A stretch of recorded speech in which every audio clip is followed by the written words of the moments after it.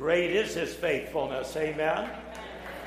Each and every day and every moment to us, he is faithful.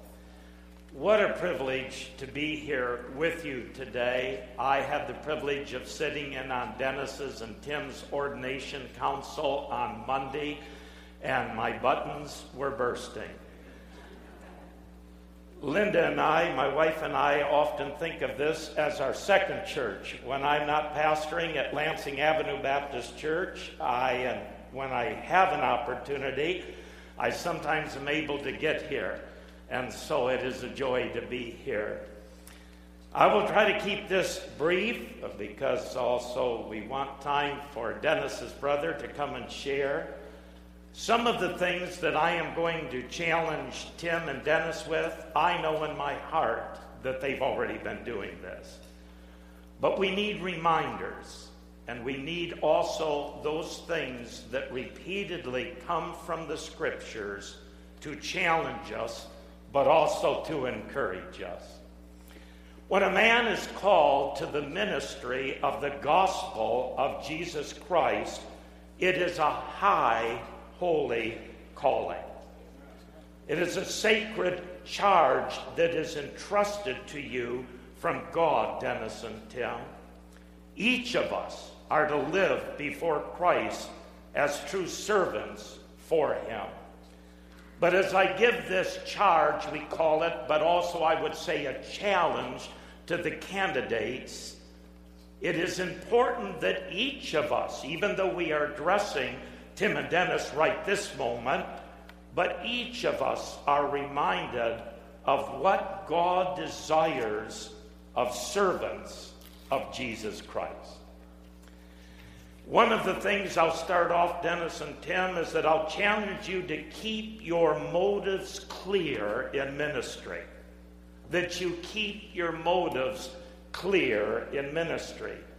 This is not a position about you or fame. That's not at all what it's about. There's no room for pride. God is to receive the glory. Your motives are always to please the captain of your salvation, the Lord Jesus Christ. And as he's called you and has given you the gifts for his ministry, you are to be faithful to that calling, that one day you might hear these precious words, "Well done, thou good and faithful servant." I have had the privilege of being in full-time ministry for 35 years. We are all full-time when we come to know Christ as Savior. And I have often felt through these years that there will be nothing more precious to hear if God sees so fit in my life to say one day, "David Russell Oberst, well done, thou good and faithful servant." I also challenge you to be faithful as men of prayer. Be faithful as men of prayer, walking in very close communion with Jesus Christ again, the captain of your salvation and the one who calls you to ministry. James 5:16 says, "The effectual fervent prayer of a righteous man availeth much." Rely daily, Dennis and Tim, on his word. Rely daily in getting that time where you gather before the Lord in prayer. That intimacy of talking with Jesus through prayer. Without him, you can do nothing. You will fail most miserably, lest your communication and your heart is Godward. Don't seek to work in your own strength. I have learned that many times. Seek God's strength through prayer. Seek his guidance and his direction. I would charge you to be faithful to the Holy Scriptures. Be faithful to the Holy Scriptures. Be disciplined in the study of God's Word. I'm speaking from experience. This one I will ask that all of us remember. This is not giving us as pastors a path, but I'm sharing firsthand my heart. I said, I charge you to be faithful to the Scriptures. Be disciplined in your study. In ministry, you are pulled in various directions. I have still not attained after 35 years. You try to balance those directions and those that need you and things that have to be done. But the first and foremost has to be your faithful study in God's Word. Now I'm going to ask you, will you say amen? Because you as a people will have to be willing to give them equally that time that they can be faithful in the Word of God to come out and share with you what God has laid on their heart. 2 Timothy 2:15 says, study to show thyself approved unto God, a workman that needeth not to be ashamed, rightly dividing the Word of God, rightly dividing the truth. And Dennis and Tim, always be sure that it's the truth and the gospel of God that you preach. Galatians 1 and verse 11 and 12 says, but I certify you, brethren, that the gospel which I preach of me is not after man. For I neither received it of man, neither was I taught it, but by the revelation of Jesus Christ, as Paul speaks. Hold fast, Tim and Dennis, hold fast to the inspiration and the inerrancy of the Scriptures. There has been a great falling away in our land concerning the inspiration and the inerrancy of the Scriptures. Hold fast to them. Don't let the depravity of the modern theology have a foothold in your life or ministry. Stay based, anchored on the holy Word of God. I charge you and challenge you to be servants in the building, the church, of the building up of the church of Jesus Christ. You have an awesome responsibility in building up the body of Christ. Help bring them to spiritual maturity. Help lead them and guide them and disciple them through the Word of God, not through vain philosophy, not by the philosophy of men, but by the holy Word of God. Let your proclamation, Dennis and Tim, go forth both in word and deed. Both in word and deed. Let there be no contradiction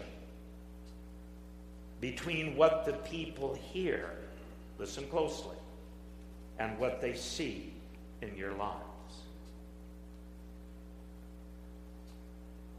I've only got a couple more, and I want to give your brother time, Dennis. I want to say I challenge you to be unashamedly bold, yet very tactful in faithfully proclaiming that gospel of Jesus Christ. Boldness, as we know it in the Bible, is not arrogance. It's not at all meaning that. It's confidence.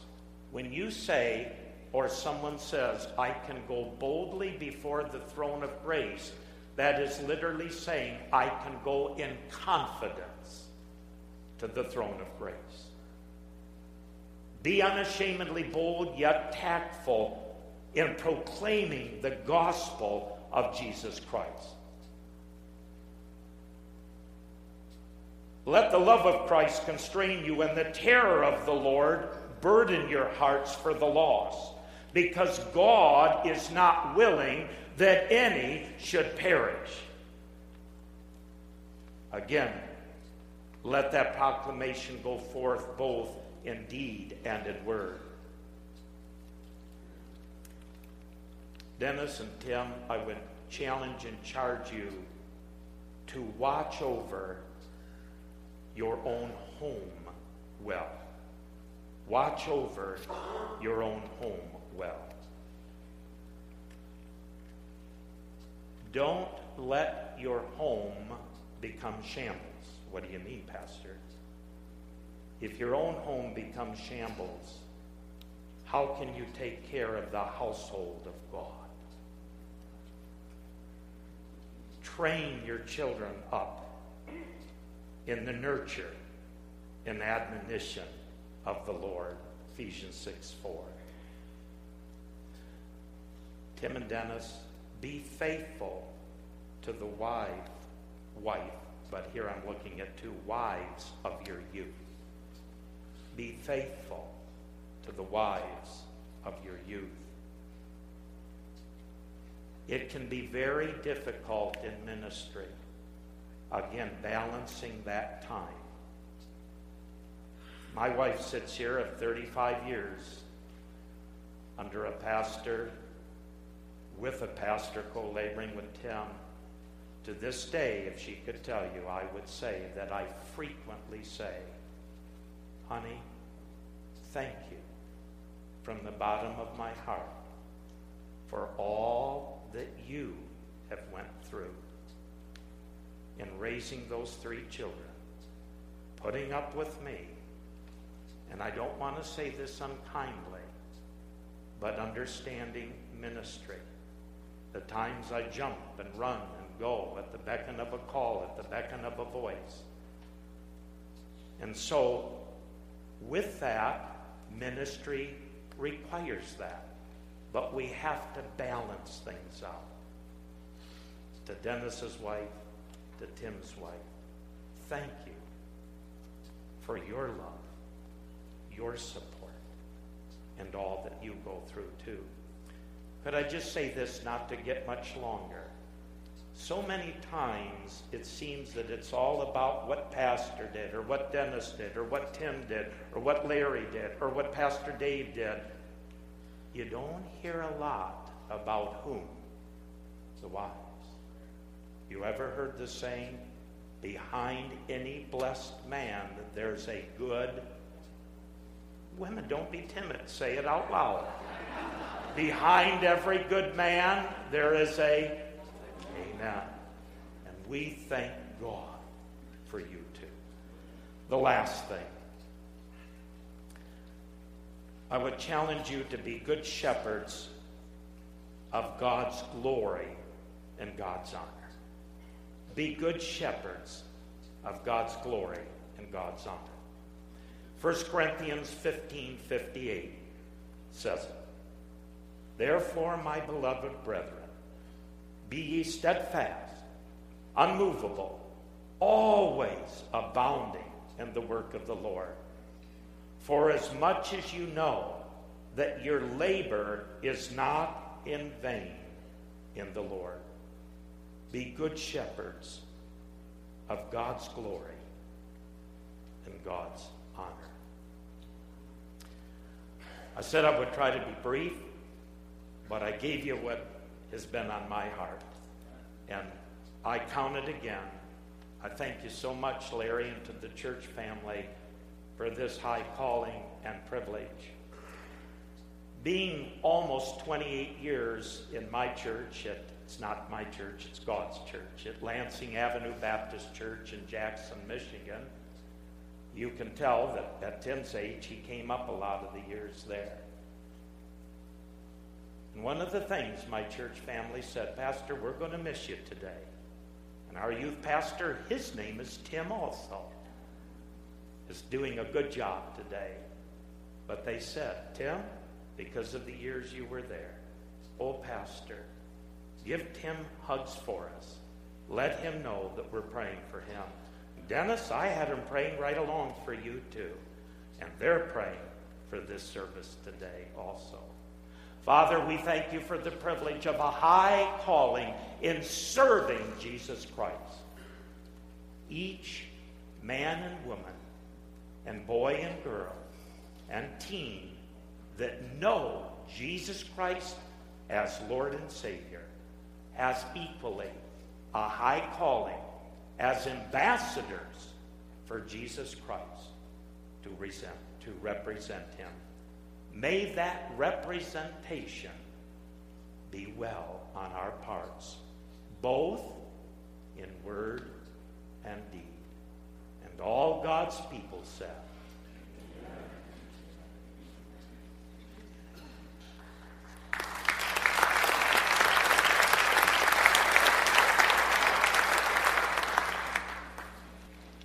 privilege to be here this morning. In church, if you have your Bibles, open them with me to 1 Thessalonians chapter 5. We'll look at 2 verses in our time together, a few minutes. 1 Thessalonians chapter 5. It's right after the book of Colossians in the New Testament.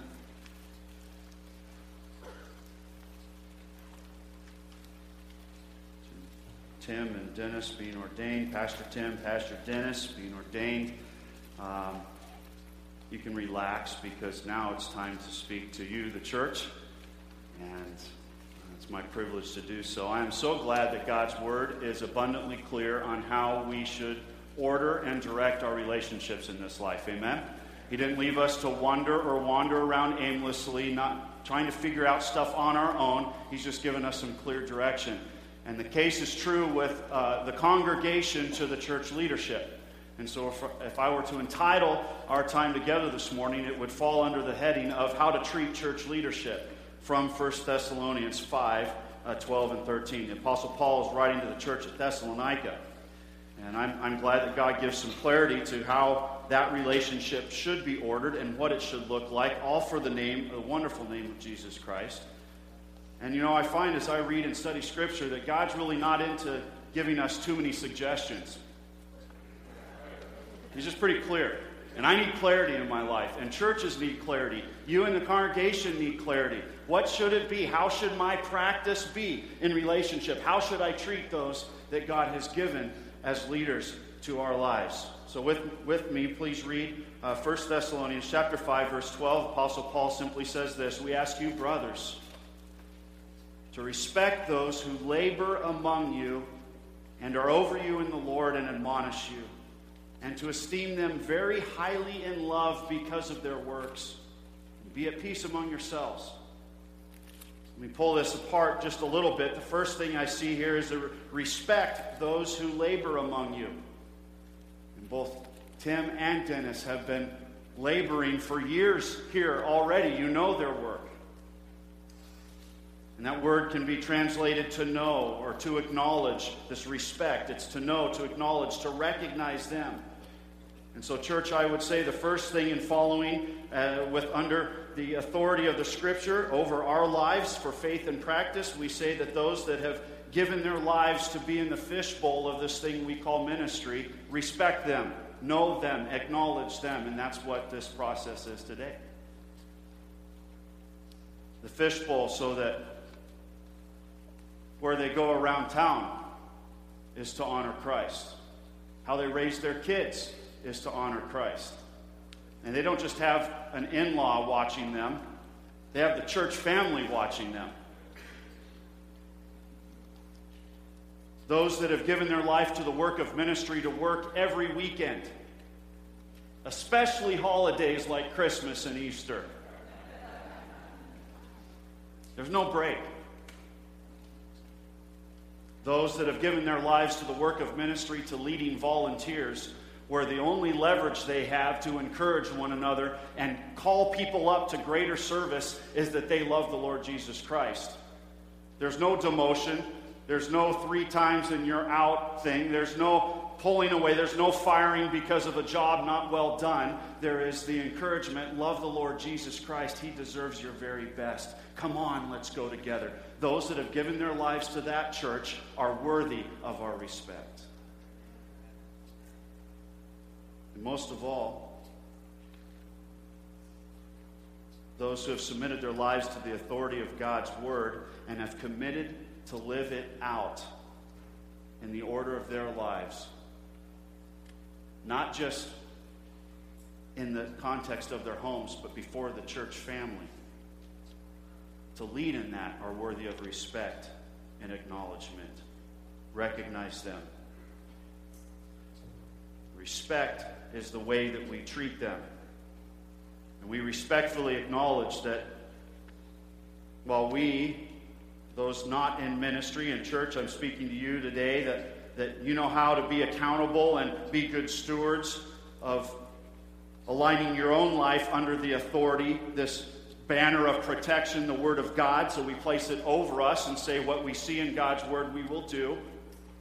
We understand what that looks like for our own lives. We understand maybe for some that what it looks like to do that in our family life. But very few, if anyone, sitting here other than the men on the front row and maybe a few others that understand what it means to not just lead your own life and your family life, but also the life of the church in following the Lord Jesus Christ. May I suggest to you that that's a tremendous weight that very few truly understand until you're in it. And it's their privilege to do so, to carry that weight. The Bible says that when we desire the gift of leadership in the church, that there's a special accounting for people that sign up for that we will give an account. So it's the stewardship not just of our own life. We'll give account for that before God Almighty. Not just of our children's lives in our homes. We'll give an account of that. He's given us to steward them as well and raise them up in the nurture and admonition of the Lord. But also, they as pastors will give an account for each one of you sitting in the pews and how they led you to follow the Lord Jesus Christ as well. And there's a weight that goes with that. Respect them. Well, that's just one. It says, respect those who labor among you and are over you in the Lord. Church leaders are in authority. They serve the Lord, and they serve you by leading. And they're to be on the front lines of what it means to follow the Lord. So that often they will have to come to people in the congregation and say, because we love you, this is what the Word of God says. And because we love you, this is what worshiping the Lord looks like. Bring your very best to Him. He is worthy. Do this. And that's what it says. It says, respect those that labor among you and are over you in the Lord. They're over you and admonish you. Now, Hebrews 13:17 sheds a little light on this as well, because the author of Hebrews simply writes this: obey your leaders, church. You ever wish that wasn't in Scripture? Obey your leaders, church, and submit to them. For they are keeping watch over your souls as those who will give an account. And let them do this with joy and not with groaning, for that would be of no advantage for you.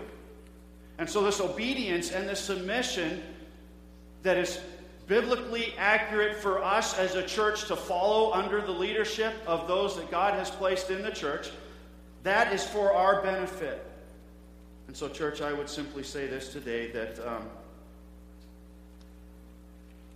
we're called to obey and submit to the pastors of the church. And let me put some handles on this, because I see the looks and the raised eyebrows. I'm like, I don't know. Can't that be cultural? Maybe that was true back then, but not today. And I would say that authority and submission is all throughout Scripture and at every level. It's for us with the government. It's for us in marriage relationships. It's for children with their parents. It's for the church congregation with the pastors as well. It's throughout every level. Obey your leaders and submit to them, for they are keeping watch over your souls. Now the question arises, when should I do this? Again, I'm glad that Scripture is very clear. And Paul makes this assertion. He says, listen, in Acts 20:30, actually, there's speaking, Luke is writing to the church, and he's saying, hey, giving an account, a narrative of what took place on the journeys there. And he said, not when they don't teach the Word of God, don't obey them. You can read that text. It's in Acts 20. It says where some leaders that will come up among the church and seek the leadership position will twist Scripture into something that's different than the gospel. Then you're off the hook. You don't have to obey and submit. Galatians 1 and verse 8 makes it clear. Paul says not to obey anyone who preaches a different gospel. Not even if they're an angel. You don't have to obey them. And I'm glad the authority for our lives is found in this book. But listen, our problem with leadership in the church usually is not doctrinal. Our problem with leadership in the church is usually not because there's a different gospel being preached. See, it says in 1 Thessalonians 5, obey them, or it says, labor among you and are over you in the Lord and admonish you. And the reality is that not a one of us in here really enjoys the process of being admonished. Fair? Who likes to be admonished? Makes me feel like I'm 3 years old again, being scolded by my mom or dad. And so, admonish literally means to have a corrective influence in your life.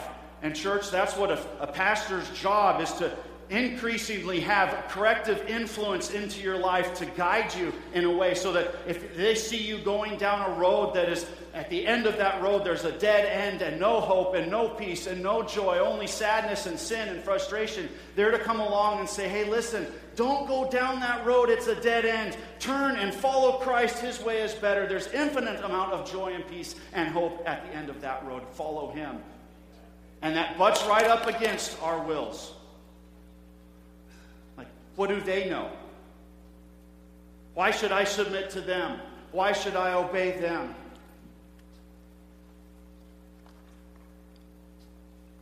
Can I put that in practical terms for us? So when a church leader or a pastor says that worshiping God, like this hour, should be, if not the best, one of the best hours of your week. I believe that. Biblically, I believe that. Like the sole end of man is worshiping the Lord. And a pastor comes along and says, so really you weren't worshiping? You're taking 8 weeks off because your 8-year-old is playing soccer on Sunday mornings and you're sacrificing the worship of the Lord for your son's soccer? That doesn't equate to me with what we know to be true about Jesus Christ, who deserves our very best. And how do you balance that out? And may I suggest to you there's a better way. Follow the Lord Jesus Christ and seek him first, and then all these things. And we don't like hearing that because it butts up against what we want our 8-year-old son to be, the next professional soccer player. Fair? And they encourage you to do what's right before the Lord. And sometimes it rubs us the wrong way, this admonishment, or, hey, you who aren't married, listen, do you know that the intimate relationship sexually with another person is God's marriage gift to you? Don't open it early. It's biblical. It's not a popular topic in today's culture. Because how do I know if I really love someone unless I live together with them first? That's the mindset. And it's backward from what the Bible says. The pastors lead out in that charge. And they plead, listen, God's way is best. You'll build a trust in your spouse if you do things God's way. That will be such a strong foundation for later in marriage. You don't even have an idea of the strength that it will bring. Follow the Lord, trust the Lord. And pastors lead out in that, and they're worthy of our respect. And they're worthy of us obeying them and submitting to them. Or how about this? Hey, church member, the Bible says to give generously. To give generously to the Lord's work in the church. And I want to see your life be abundantly blessed. Proverbs 11:24. It's almost backward in our thinking. It says there's one that gives freely, one who scatters a lot freely, yet grows all the richer. And there's another withholds what he should give and clutches it and only suffers want. And it's almost backward from a way of our thinking, but it's a trusting in God. And so that the pastor gets up and says, listen, not because we need the money, but for your benefit, we're asking you to be generous givers to the Lord's work. And watch God provide for you. And you scatter abundantly and watch him give you abundant increase. It's not an easy thing to hear. It's not an easy thing to say, but it's true based upon the Word of God. Pastors lead out in that. Whether youth pastors, worship pastors, a preaching, teaching pastor, the Bible says, obey and submit as they lead and admonish you in Christ. Now, verse 13, quickly, verse 13 of 1 Thessalonians 5 amplifies verse 12 because it says, and to esteem them very, very highly in love because of their work. Well, their work was that they're leading you and admonishing you. And we're to esteem them very highly in love because of their admonishment of us. It's a tough thing. Love it when they say the hard things. And then simply just be at peace among yourselves. Not complaining, but following well. Not divisive, but highly esteeming your pastors. When a church does this, it's a picture, a beautiful picture of the gospel of Jesus Christ.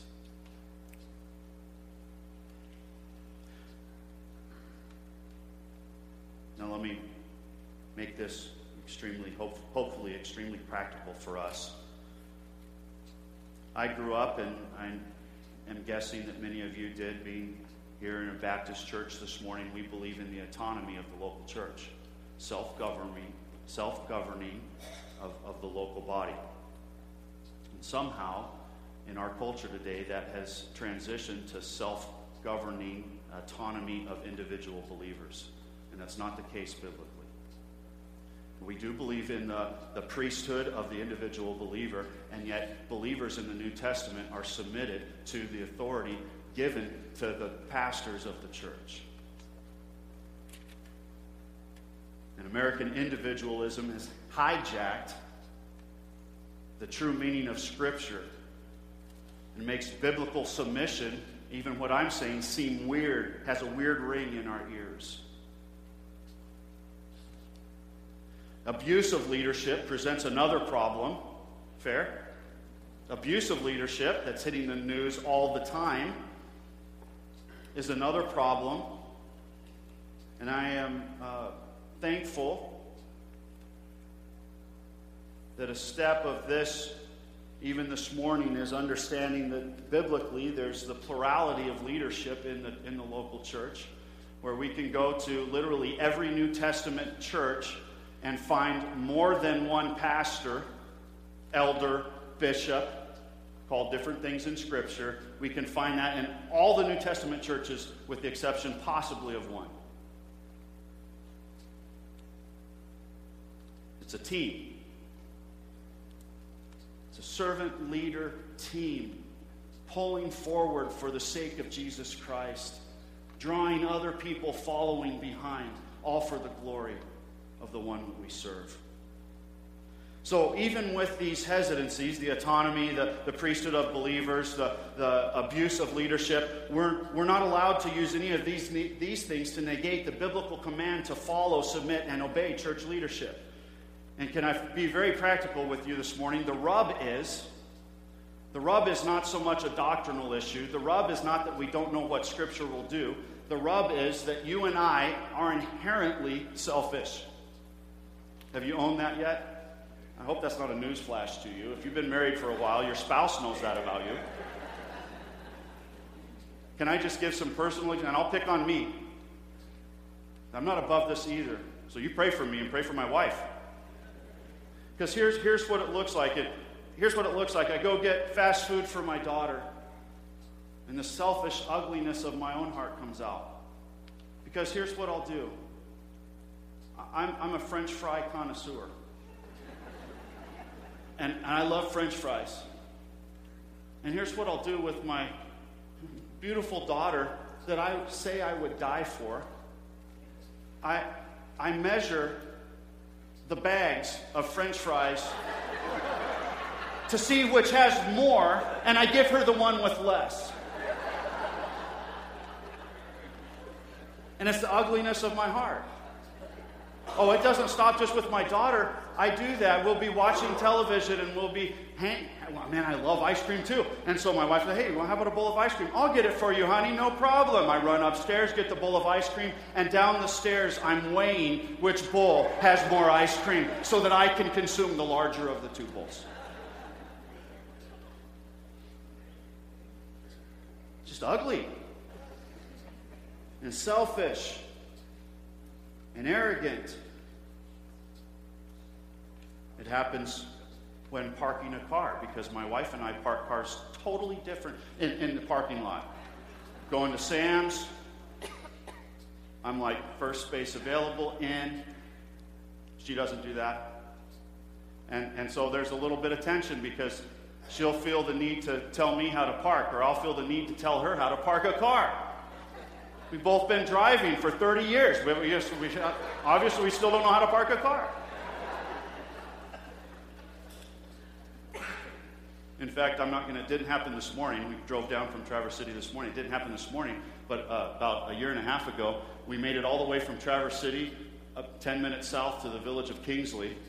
And she quietly pulls over into a little side store there, unhooks her seatbelt and says, would you like to drive?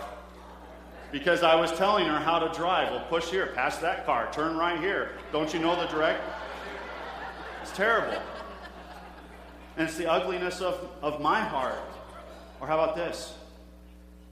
Last illustration, see if this doesn't resonate with you. You need to correct people on how they pronounce words. Really? Out of the 50,000 words that your spouse knows, you feel the need to correct the 10 that they mispronounce?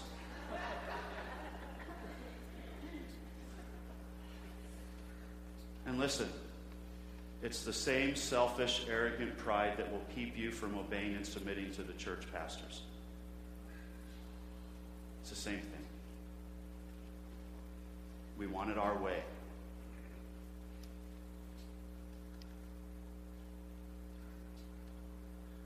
And we realize